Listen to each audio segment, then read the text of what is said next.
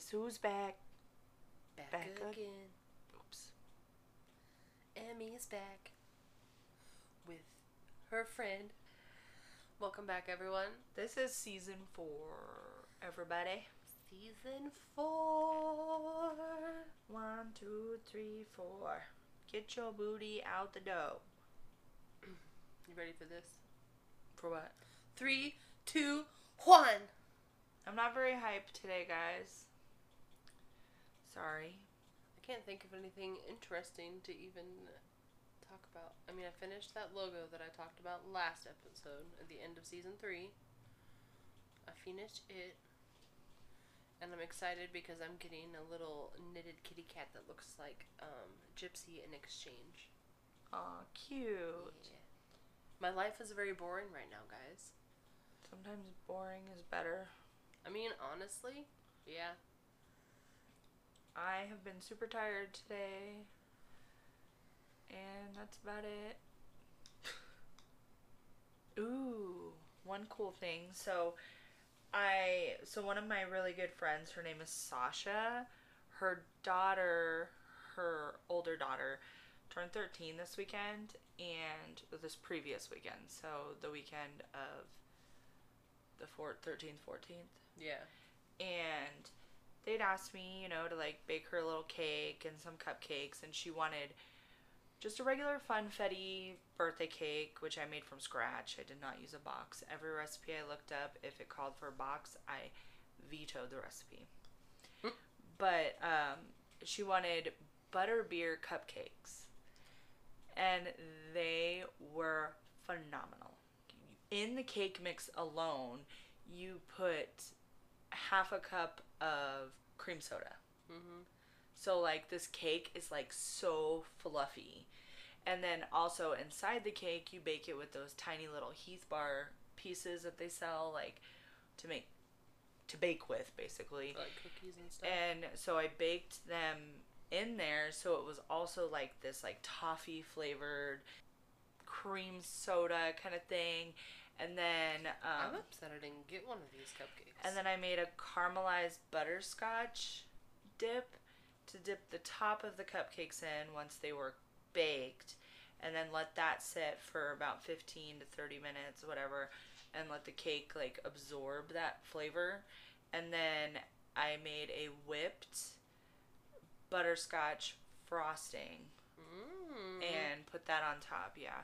So I was like, this is going to be so much butterscotch. It's going to be way too sweet because butterscotch is very sweet. Yeah. But they were actually kind of like savory in their way, like sweet and savory. Like, I don't know. It was a very nice combination. I thought it was a beautiful recipe. So. Very upset still that I didn't get one. Girl. What kind of sister are you? Well, the kind who it only made like a little more than a dozen cupcakes. I ate like 5 of them at her birthday party, though. I was so hungry, and all there was sweets. And so I was just like mowing down on some cakes, some cupcakes, some candy, Get your grub on, girl. I really want some candy, to be honest. I recently worked for about 3 weeks at a childcare facility here in Burlington, and whatever, that's when I contracted COVID. Was I started showing my symptoms about a week before I left. Mm-hmm. No, little more than a week. I let them know that I had been tested. I tested positive. Well, first that they had said, you're eligible to be tested when I did the assessment. And then after the assessment, I told them, 3 days, up to 3 days to wait for the results. Day and a half passed. They called me. Yes, you have COVID. Da-da-da-da-da. You need to be off for 10 days. So I told my work, and then they demanded a doctor's note and a written testimony as to basically what happened when I started to feel sick, what my symptoms were, blah, blah, blah. So I did that. I got my doctor's excuse, but the doctor's excuse only said, excuse Emily Stutzman until da da da da da, and she may return to work. So I emailed that stuff like they asked me to, and I then was basically treated like I was not being honest about the fact that I tested positive for COVID, which working in childcare, you're not, I mean, you don't get paid if you don't work, so I don't know why I would lie. And then basically we were supposed to have gotten paid while I was off because of COVID, and I still have not received my check over 3 weeks later. Like after this episode, if I haven't gotten my check, it'll be a month since they paid me. Well, I contacted the Better Business Bureau and the Iowa Workforce to try to find out, like, how can I get my money, because they're telling me I cannot come to the facility to pick up my paycheck. So I contacted, like I said, Better Business Bureau, Iowa Workforce, and now I have another, basically the owner of the company, emailing me that they mailed my check on August 22nd, and they didn't know I hadn't gotten it, and they gave me the last... That's such bullshit, because you'd been emailing them the whole fucking time asking for your check, and they're like, yeah, it's mailed.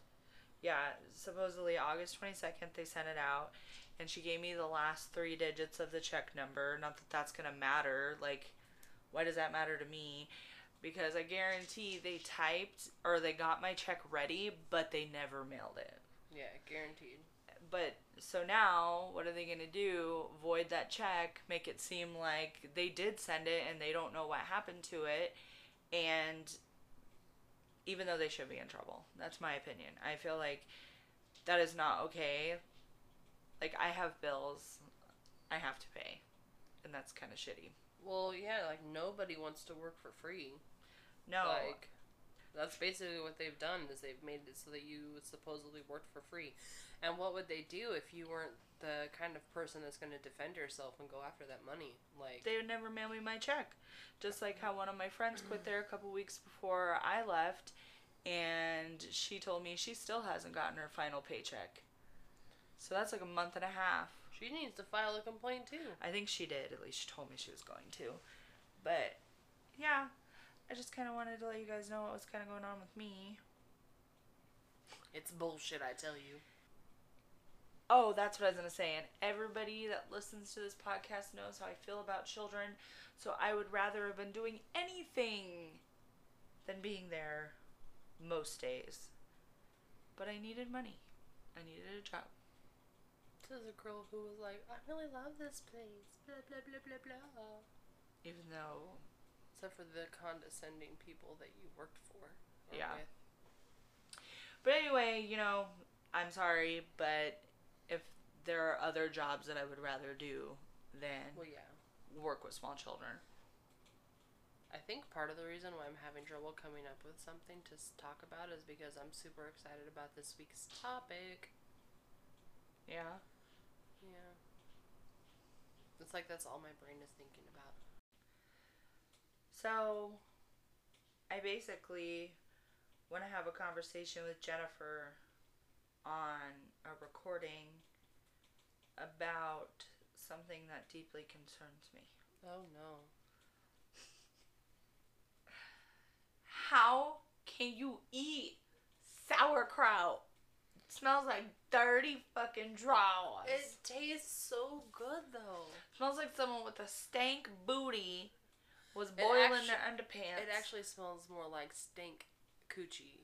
Ew. But whose coochie? Is your coochie stanky like that? No.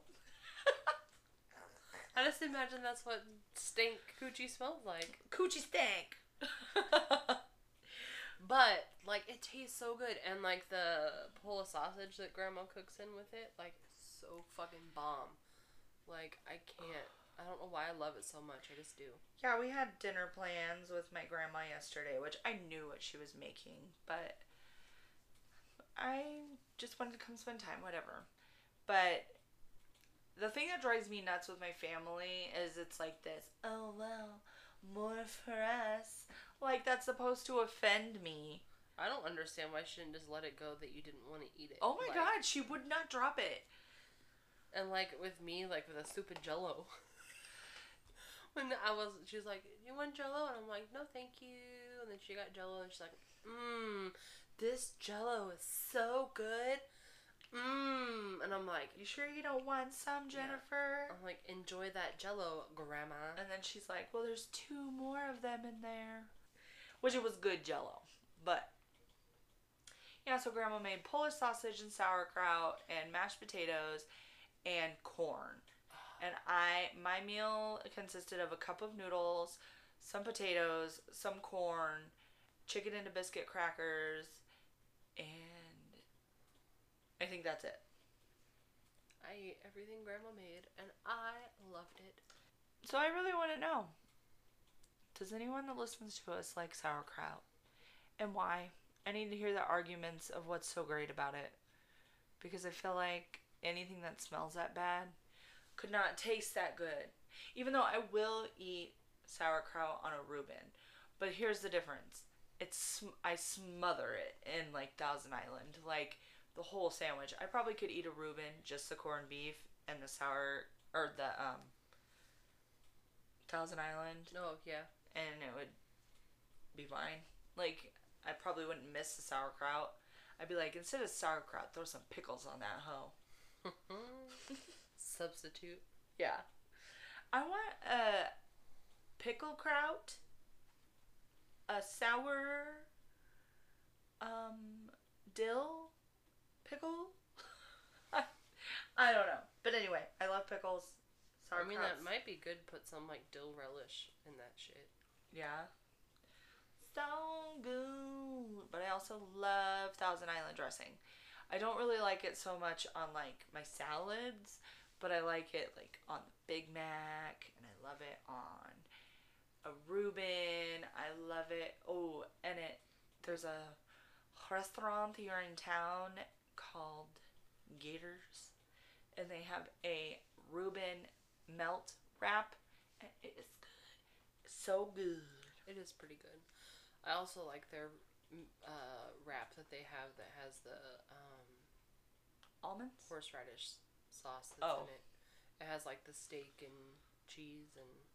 Oh, I've never had that before. It's so good. I think and here's another unpopular opinion, guys. I do not like steak. I have tried it in multiple different forms. I tried getting the butcher's. I tried getting the butcher's meat and potatoes at Applebee's once, and I don't know if it was steak meat, but it was some kind of beef, and it was so hard for me to chew. And that's the thing. Like, Kevin once made me a steak that he pan-seared. Didn't David make you a steak once that he had marinated in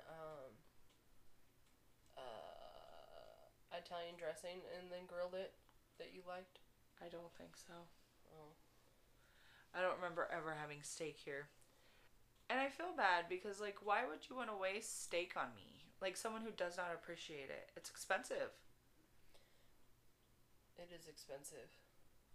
I like to have him grill me a steak and then eat it with horseradish sauce. She likes him to grill her a steak, then feed it to her butt naked in bed. She sucks it right off the bone. Oh, God. You perv. But anyway, we're back. This is season 4. This is a new season full of lots of fun new opportunities and fun new stories and fun new topics and just fun and scary and spooky and weird and eerie and what else?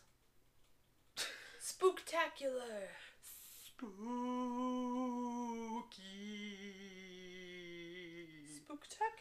Spooktacular. Spooky the Pooky. Pooky the Spooky. Anyway, yeah. Here we are. Yet again. Do we ever introduce ourselves? Probably not. So this is Emily. And in case you didn't already know, this is Jennifer.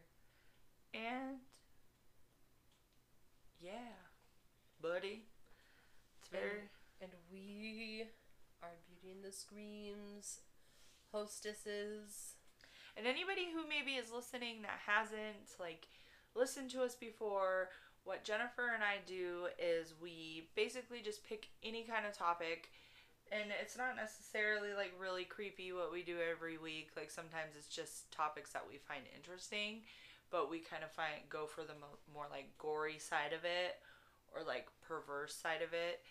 But I mean, we just discuss it every week. We both do research and we talk about things that are kind of related to each other, I guess. Our goal is usually to give you as many what the fuck moments as possible. Yes, or ones like, oh my god, why would she even want to read that? And just remember, that's why. That's why. And that's the way. Uh-huh. But yes, so if you're new, tuning in, listening for the first time, welcome. We don't really have any direction. we just kind of go. So you love us or you hate us. Get in, hit record, and then hit the gas. Hit the gas, baby. Whatever happens shall happen. I discovered a podcast that I've actually like enjoyed listening to. It's called The History Chicks, I think, and it's these girls talking about like women in history. I was on their iTunes because I was like, okay, I want to see like maybe what they're doing that we're not doing, because if you listen to it, it's very like has the same feel as us, but I'm pretty sure it's two girls recording long distance too, because the one's mic quality is like really good and the other one's is not as good. Yeah. And I was really kind of upset with like all the shade that people were throwing on them for their quality of like their sound on their podcast and in the frigging reviews. I don't know. In my opinion, if you don't like how it sounds or whatever, like move the fuck on. You don't have to review it. If you don't like it, not everybody has to like it, but like don't rag on people. Come on. Life is too fucking short. Not everybody has the money that they need to be able to get the equipment that's actually necessary to have a good quality recording. But that doesn't mean they can't still put their ideas and thoughts out there. Right, and these women are very entertaining to listen to, talk, both of them. More so even the one that has the lower quality recording equipment or whatever. I think she's funny. I think she's very educated. She comes across very eloquently. Like, they're cool. And she's also, like, I don't know if I said, she's funny, but she's funny. So anyway, if you want to check out if you want to check out stuff about women throughout history and all different things, check them out. They're pretty cool. Yes, buddy. Yeah. But also, make sure to check out the PFPN. Yep. Do it. Alright, so this week's topic is pretty exciting. So, Emily and I have actually chosen to pick female serial killers and tell you all about them. Hence why this episode is called The Angry Beavers. I'm also pretty excited about the name that you came up with before we even did this whole thing. Oh. Cracks me up. Yeah, I thought it was pretty clever. Pretty witty. Pretty punny. Okay, so since we were doing female serial killers, my thought process had been that I was going to do a female kind of like Eileen, or from like the movie Monster, or the one lady I told you about that had turned her murder victims into soap that she'd given her neighbors. Something like more in this time. Yeah. But I was doing a lot of research and I was like, I know this is from the 1600s. Oh shit, that's a long time ago. Yeah, but she was fucked up. And I know the part about it being so fucked up, that it was able to be so fucked up is kind of like when we did our haunted hotels and I did the World Trade Hotel that was H.H. Holmes' murder castle or whatever. Yeah. So a lot of stuff was able to go on. I feel like that wouldn't be able to go on today 100% because things are different. Way different. So anyway, I decided I was going to talk about Elizabeth Bathory. But Elizabeth Bathory was actually born Elizabeth Bathory, and I'm not really sure if it's just that Elizabeth translates to Elizabeth or what, but everywhere refers to her as Elizabeth. So, she was born in Hungary on August 7th of 1560, and she was actually a child of incest because her father and mother were first cousins. That's not weird at all. Yeah, and as a child, Elizabeth suffered from what they called falling sickness, which nowadays is known as epilepsy. Mm-hmm. And some places tried to say, like, maybe that is is from the inbreeding, but listen, I've had seizures, and I'm pretty sure I'm not inbred that I know of. Doesn't mean there wasn't inbreeding that happened somewhere in our family line at some point. Oh, Lord. But either way, she had epilepsy, falling sickness,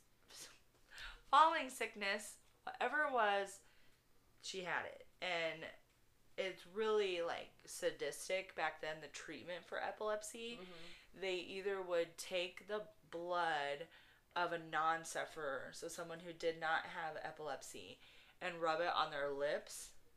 And then after an epileptic seizure, they would actually give the non-epileptics blood and a chunk of their skull. What? Yeah. I don't know, but and maybe all of this was when it all began for her, like... I mean, I know they didn't know any better, but, like... Right. What the fuck? Yeah, nowadays we know that there's no cure really in your blood, except for just giving each other AIDS and all kinds of things. Well, like, I know, like, the fact that we know more now, yes, but, like, why would you think that it was ever okay? That drinking someone else's blood or whatever was going to solve the problem. And blood tastes nasty. It tastes so, like, metallic-y. Yeah, it's because of all the iron and stuff that's in it. Nasty. Iron. Yeah, so it's said that as a small child, Elizabeth actually witnessed different forms of torture that her family would inflict on people. They said that she laughed as a man who was being punished for stealing. His body was actually sewn into the body of a horse. And I know you guys can't see my face, but I'm making a crazy ass face at Emily right now.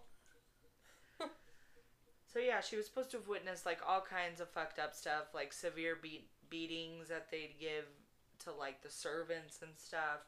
So she was brought up to think mistreating people lower than her was okay. Because Elizabeth actually, her uncle was the King of Poland, and her nephew was the Prince of Transylvania. Oh. And so she was born a Hungarian noblewoman, obviously. She was actually said to be extremely beautiful, and at the age of either 10 or 11, because everywhere I did any research, because obviously I fact-checked a lot, when she was either 10 or 11, that she became engaged to Count Ferenc Nadasdy. Oh my god, I need to... My guess is probably an arranged engagement. Because what 10 or 11-year-old's like, oh yeah, I'm gonna marry you. You're probably some old fart, but I'm gonna marry you. And she actually later married him at the age of 15 on May 8th, 1579. So when they married, she was 15 and he was 19. And I know because of the fact that considering today 15 is a minor and 19 is considered an adult makes it seem very rapey. But I have a feeling that back then it was very normal. Yeah, it's a common thing, I think. If you're old enough to bleed, you're old enough to breed. Yep. I mean, and your lifespan back then was not nearly as long as it is now, so... Yes, but, okay, and listen to this. I wish I married a man who'd do this for me. He gifted Elizabeth the castle of Château. Shitty. And the Count actually had received the castle as a gift from his mother in 1569. So Elizabeth and her husband have 5 children, and they actually didn't have their first kid until 5 years into their marriage, I believe. I believe. Either 5 or 10. Or one or the other. So it says, 25. So 10 years. So Elizabeth and her husband had 5 children, but only 3 of those children survived. Her daughter Anna was born in 1585 when Elizabeth was 25 years old. They also had Ursula, born in 1590. Catelyn was born in 1594. Andres was born in 1596 and died in 1603, so he was 7. Paul was born in 1598 and died in 1650. There was also other speculations that she had another child named Miklos, but it was never confirmed and there's no documentation of it, and he was not in her will. So maybe he was one of the kids born and died, like maybe he was like a stillborn. It's possible. I don't know, but... Or like born and lived only a couple days or something. Yeah. But there were also stories that Elizabeth, at the age of 13, had had a child with a peasant. A peasant boy or a servant or whatever. And the child had been given away to someone in the town and then sent away, never to be heard of or seen again.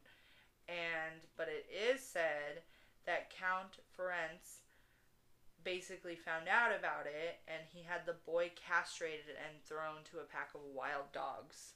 Oh, fuck. So, honestly, it's said that happened, but there's, again, no confirmation. It's all fucking stories.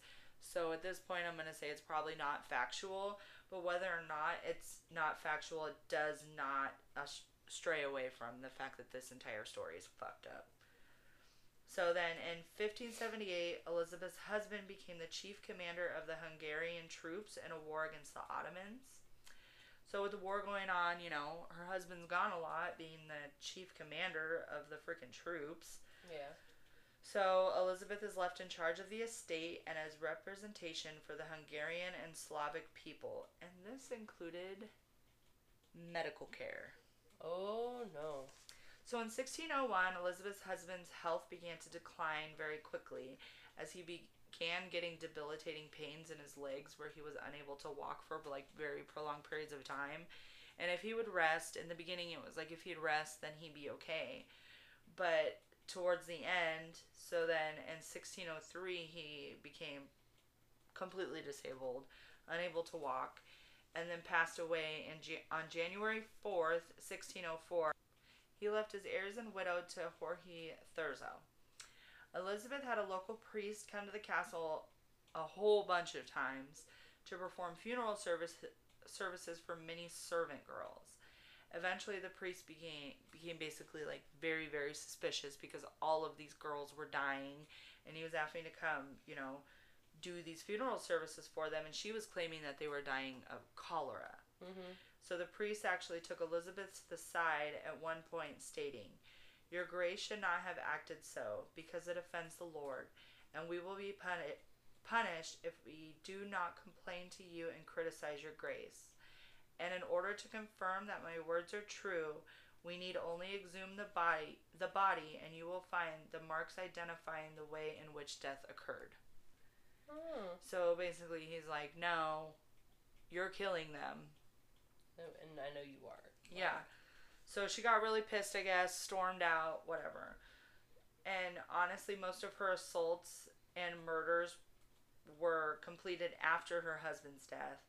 But it was stated that her husband had gifted her a clawed glove so that she would be able to rip up the faces of the servants that disobeyed her. I mean, it was even to the point that I guess if they even missed like a stitch on a dress they'd sewn or anything like that, they had to be perfect. And I guess ain't nobody perfect, right? From what I gathered, what bonded them so strongly, Elizabeth and her husband, was their mutual love for violence. Okay. And so on top of ripping these servants' faces off, basically, Her husband had a real interest in torture and I guess showed her how to roll up an oiled piece of paper, placing it between the toes of a servant and setting it on fire. So at this time, when so many servants were coming up missing or accusations of torture were being like tossed around, nobody cared because at that time servants were disposable. To the nobles, they owned them. Yeah, it's like with the plantation people in the United States and their slaves that they thought they needed to have. It's the same type of thing. Yeah, the slaves were not, servants were not protected by the law basically at all. Like they're protected by the law basically from each other, but not from their masters. Basically. Yeah. So it was not until other noble girls from surrounding areas started coming to Elizabeth because Elizabeth was supposed to be this very intellectual, very smart, like she spoke I think 4 different languages, like all this stuff. So these younger noble girls would come stay with her to be taught, and then they would come out, saying Elizabeth had done these horrible things to them. There were girls that claimed Elizabeth would torture them, driving needles underneath their fingernails. There were even accounts of her biting a chunk out of the face of one of her victims. Oh, she would slice up the girl's lips and nose, which I'm assuming was with the claw. Maybe. Stripping them naked and forcing them into deathly ice baths. Some victims were covered in honey and left outside for the insects and animals to consume.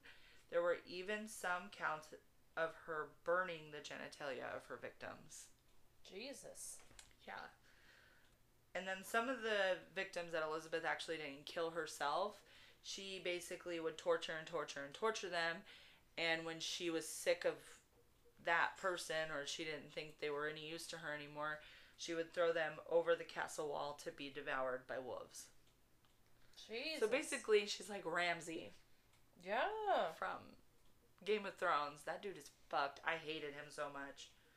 Maybe they based his character off of her. Maybe. So there were actually accusations of her draining the blood of virgins and bathing in it, an attempt to preserve her youthful beauty. So the thing is, though, about that, I just thought that was an interesting thing because it's so creepy. Yeah. But the stories of her supposedly bathing in the virgin's blood didn't really even come out till like 100 years later. So pretty much there's no way. Speculation. Yeah. So, but it makes the story a little more gruesome and sadistic, I guess. So on December 29th, 1610, Jorge Thurzo, or however you say his last name. So this is the guy who had everything basically willed to him. Surprised Elizabeth with an inspection and caught Elizabeth mid-torture. Ooh. At this time, he imprisoned Elizabeth in the castle. So 4 of her servants were arrested, 3 females and 1 male. They were questioned and tortured. Their trial began in the beginning of January 1611, and all servants tried to deny their responsibility to any of the deaths or torture that occurred. And they continued to, throw blame around. They'd either throw the blame on other ones between the 4 servants, or they'd throw the blame at Elizabeth. But none of them wanted to be culpable for anything that happened. Yeah. But they did admit to the fact that the servants were burying some of her victims, and the counts of the victims that they'd buried for her varied from 36 to 51 people. Damn. The servants were found guilty and sentenced to death, and their executions happened very, very quickly. The women had their fingers ripped off before their bodies were burned while they were still alive.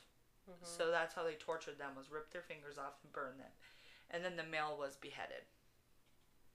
So at some point during all of this, Elizabeth had sought out the help of a witch named, I didn't look up how to say this, Urzi Mahorova.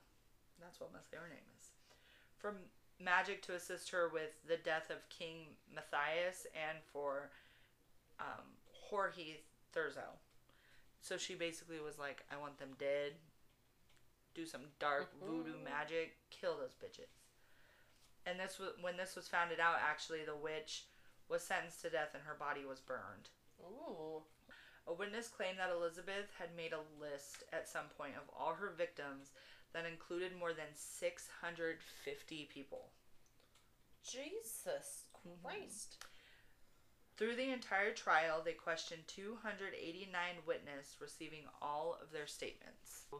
Inevitably, because of the fact that Elizabeth was a noblewoman, they were not trying her. They did not put her on trial because it would have, completely, the name would have just completely obliterated a lot. Yeah. For her entire family. So basically, she was found guilty, but was not put to death or exposed as being guilty because of her status. And they actually walled her into her castle and left just slits for them to be able to put food and water through for her. She was completely alone. They took all her servants from her. She was in there by herself. And that's crazy. Yeah, so she was in there from 1610 until 1614 when she finally died. And they say remains were put in the crypt on the state, and her body was later moved, and nobody knows where her body is now. So when it was all done, it is believed that she actually killed more than 250 young women, ranging from servants to noble girls. That's crazy. Yes. That's insane. Insane in the membrane. Go insane. Got no brain. But yeah, that's Elizabeth Bathory of Hungary. I should have known you'd pick something that's super fucked up. Like, I should always just know. Like, whenever I doubt myself, I should just really doubt myself and go big or go home. But yeah, that's my girl, Elizabeth. Here we are. Wherever here is, I can't tell you. In the history of serial killers, their reasons have always varied from infamous acts of revenge, passionate crimes, ambition, to really any reason that they can come up with. Just being really fucked up. Yeah. So, like Elizabeth. Yeah. I personally have always thought that most serial killers do what they do because they get a feeling of, like, empowerment from it. Like, taking someone's life satisfies them in some way, which it's kind of like they're playing God and feeling that they have the last word in regards to someone's life. Basically, that is what is so invigorating and inebriating for them and makes it so that they can't stop. They like the whole, I'm in charge of your life basically now and you're gonna die. The story I'm about to share with you deals with this superiority complex used to decide what is best for their victims, even though they really are not in any position to make these sinister decisions. No, nobody's in the position to make that decision. They don't even do euthanasia. In 1945, Japan had been forced to sign an unconditional surrender to end the war. The country suffered a terrible social crisis due to the traumatic consequences of being in a war and the atomic bombs that were dropped on their country. Japan's population was in its worst misery and ended up experiencing a massive baby boom. It is believed that this is the link to the great number of postponed marriages due to the war and couples who were forcibly separated due to the war. It is estimated that in Japan alone, that 2.6 million babies were born annually from 1947 to 1949. Damn! Yeah. On January 12th of 1948, two police officers from the Waseda precinct in Tokyo accidentally came upon the remains of 5 infants. The officers were shocked at what they found, obviously, and then upon autopsy, it showed that these infants did not die from natural deaths. Surprise, surprise! Mm-hmm. This discovery led to an investigation, and that led to the arrest of Miyuki Ishikawa, as well as 2 conspirators. Oh shit, there were multiple people involved? Yeah, girl. So,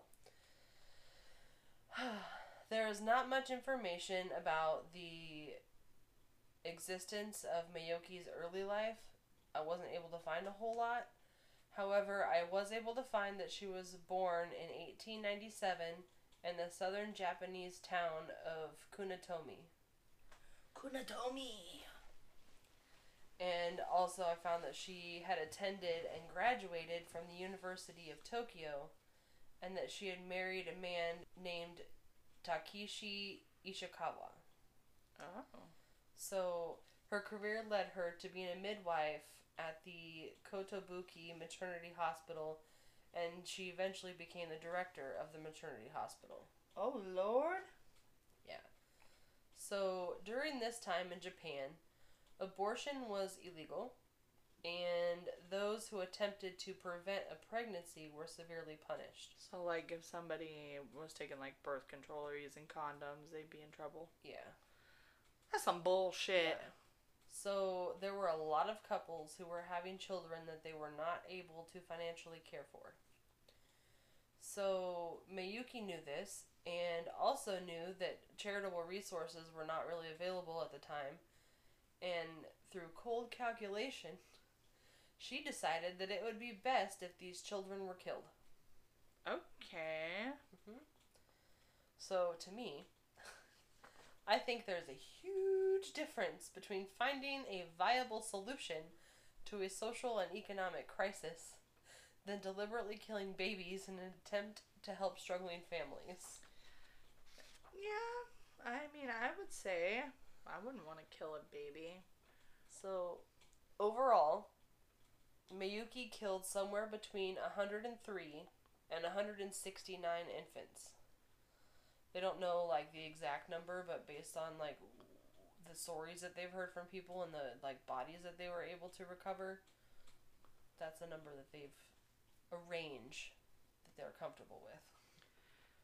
That's insane. That many babies. Yeah. So, get this, though. So, there were other midwives in the hospital who knew of the practice.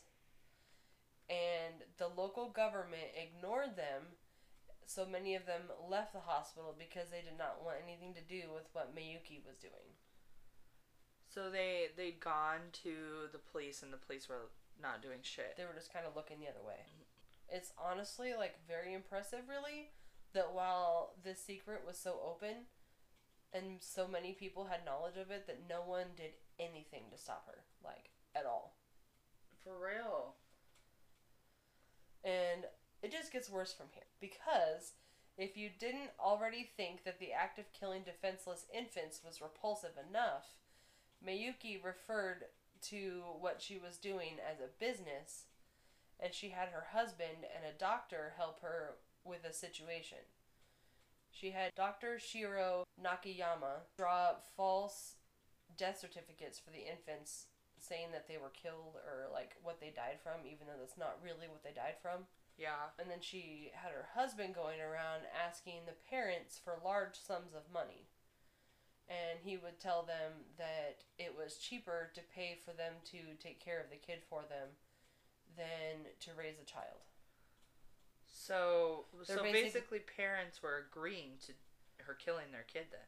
But I don't know if because I wasn't able to find that much about it, I don't know if they were actually telling them that they were killing the kids or if they were just, like, buying the kids from the parents. Oh, gotcha. That part I don't know. After the police had found the 5 corpses and then the investigation had led to the arrest of Miyuki, her husband, and Dr. Nakayama, they set up a city-wide search to try and discover how many children Miyuki had taken care of.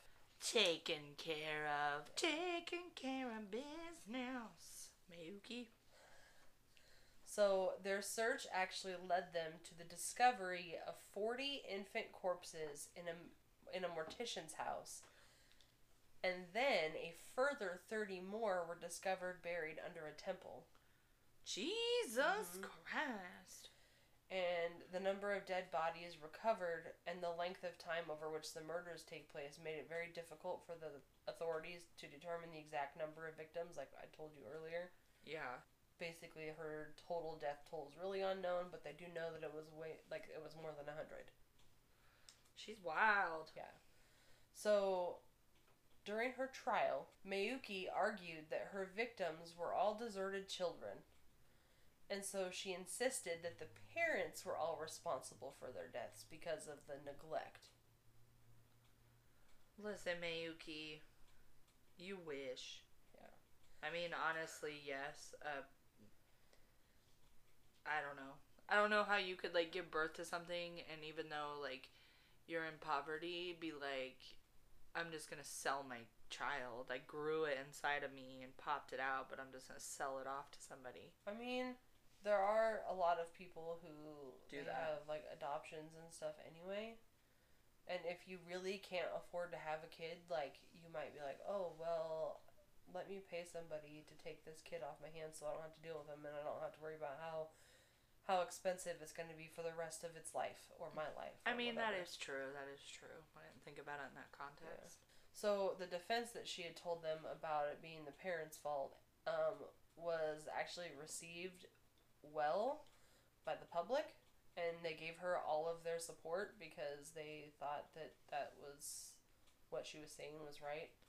And there's also, in the Japanese law, there was literally no thing in there that would give infants any rights. So, like, they were basically not really considered people at that point, like, as babies, when they can't talk. And Japan. Yeah.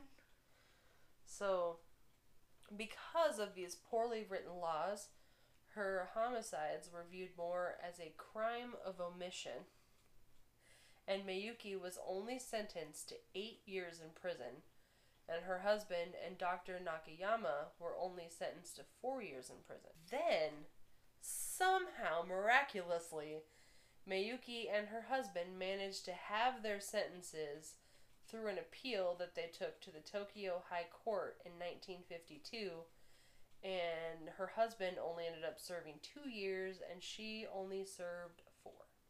Okay. Maybe if I'm gonna kill some people, Japan's where I need to move.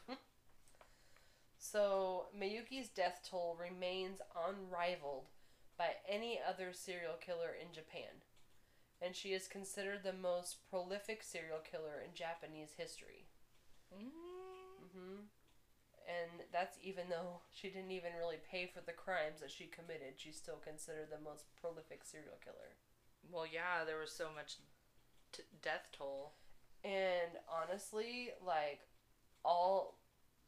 she wasn't doing anything specifically to kill them, but she wasn't taking care of them. Like, they would just, like, put them somewhere until they died. Like, that's awful. Like, if you're at least change them and if you're gonna kill them, kill them. Don't leave them to starve to death or, you know what I mean? Yeah. Get taken by an animal or anything like that. You fucking bitch. There had been similar cases to this in Japan that occurred prior to this incident, as the people of Itabashi were accused in 1930 of murdering 41 foster children, and Hatsutaro Kawamata was arrested in 1933 for murdering at least 25 foster children. And at that point, the government was aware of the crisis, but did nothing to intervene or make it illegal in any way. So the incident with Miyuki is regarded as the principal reason that the Japanese government began to consider the legalization of abortion in Japan. So, on July 13th, 1948, the Eugenic Protection Law, that was also known as now the Mother's Body Protection Law, was established, as well as a national examination system for midwives. Oh, so that just nobody could. Yeah, so they... Like, not just anybody could become a midwife. Yeah, like, they had to go through a special training class to be able to qualify to be a midwife. And then they actually made laws so the mothers could make their own decisions on the babies versus somebody else doing it for them. Because the thing that I find so bizarre about this woman is that she's wanting to turn around and say it's the parents' fault for neglect. But if the parents, if she was basically telling these parents like, I will take care of your child, it's not like if they knew that's how she was gonna do it, they would have sold that child to her. Yeah, like I don't feel like anyway. I mean, some of them might have been, wouldn't have been all of them. And to say that it's the parents' fault for them neglecting them, well, that is virtually what she was doing. Like, 100% was literally just leaving them to die. She was neglecting them. So maybe their parents didn't give them this great life, but you had the opportunity to, and you just left these hundreds of babies. Well, not hundreds, but you know what I mean. Yeah. Over 100 babies to die. So on June 24th, 1949, Japan finally legalized abortion under the eugenic protection law for economic reasons. So because of the fact that people were struggling so much, they legalized abortion so that they could get rid of unwanted children if that's what they wanted to do. Well, basically to try to keep poverty levels down too, like because I mean more mouths to feed means more money needed, and yeah, I mean I get it, and there's lots of people who have kids that shouldn't have kids. Yeah. I mean honestly, there really are. She's crazy. Yeah, she is very crazy. I feel like she had already cooked up this idea in her head to where she could blame it on the parents. If she ever got caught. Yeah.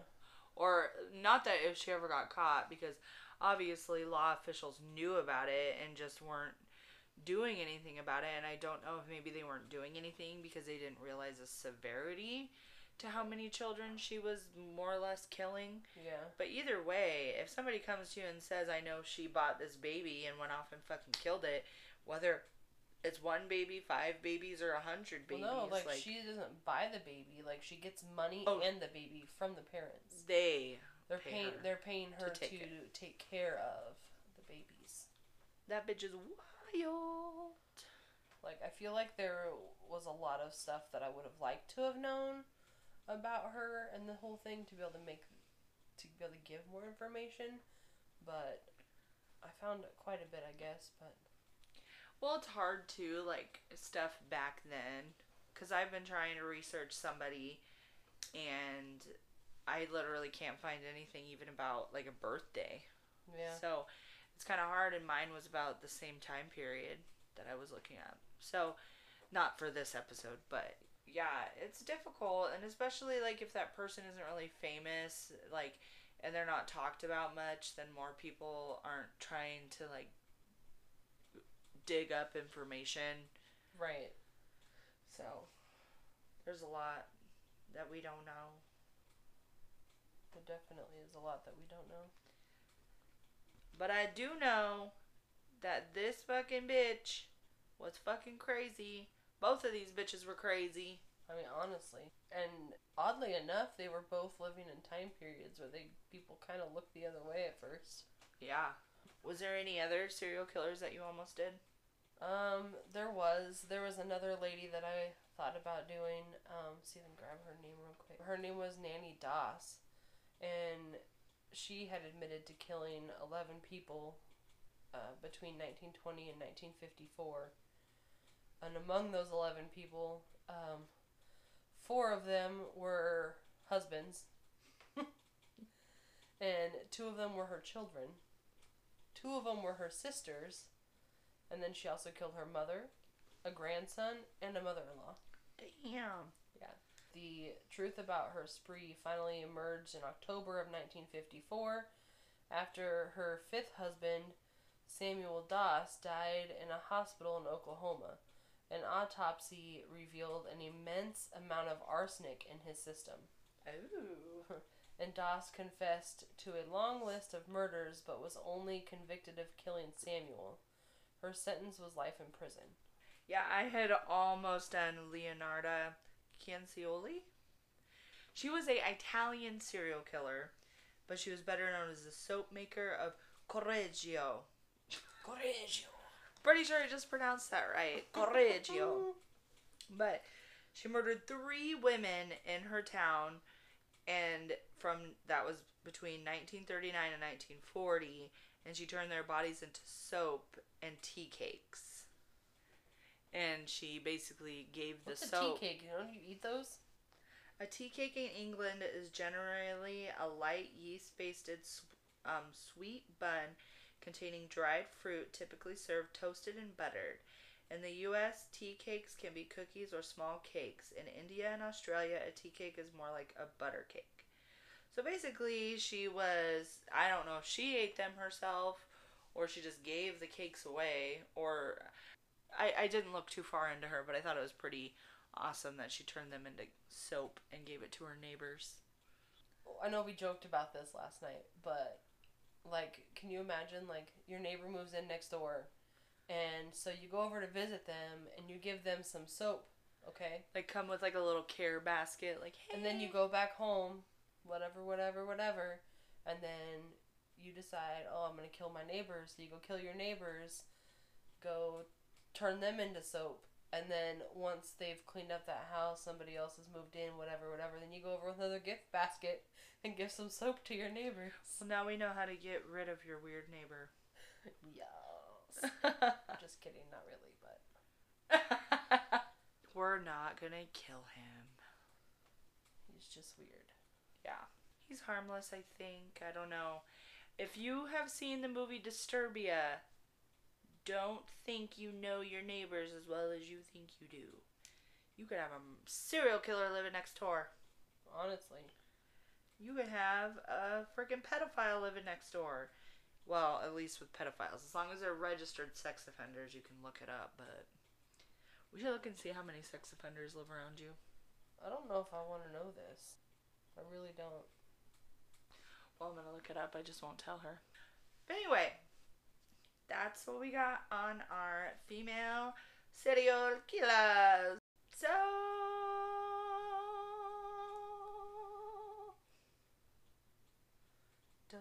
a deer, a female deer.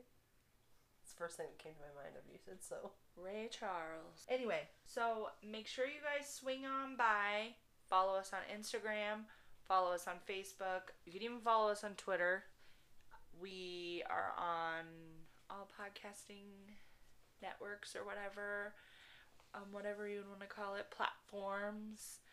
So whatever you're listening to us on now, keep listening to us. And like I stated, season 4, we're starting to release episodes on Sundays at 10 a.m. So if you noticed that the episode wasn't posted on Friday, well, now you have things to look forward to after your weekend is over. Yup. Don't forget to support your girls and visit my Etsy account, which Emily's going to drop a link in the description for the episode. So you can go and get some of our merch. Yeah, we have things ranging from stickers, pop sockets. Our shirts still aren't up. I don't know why. Yeah, there's an array of different things. We're in the process of coming up with some Beauty and the Screams coasters, other stuff like that. We're in the making, so just swing by and show a little bit of support. Give us some love, guys. Give us some love. Yes, and I think that wraps it up. So make sure to come back next Sunday for our next episode, and we will see you next week. Keep it real, keep it spooky. Keep it real spooky. Jesus Christ, my eardrums, you could have warned me!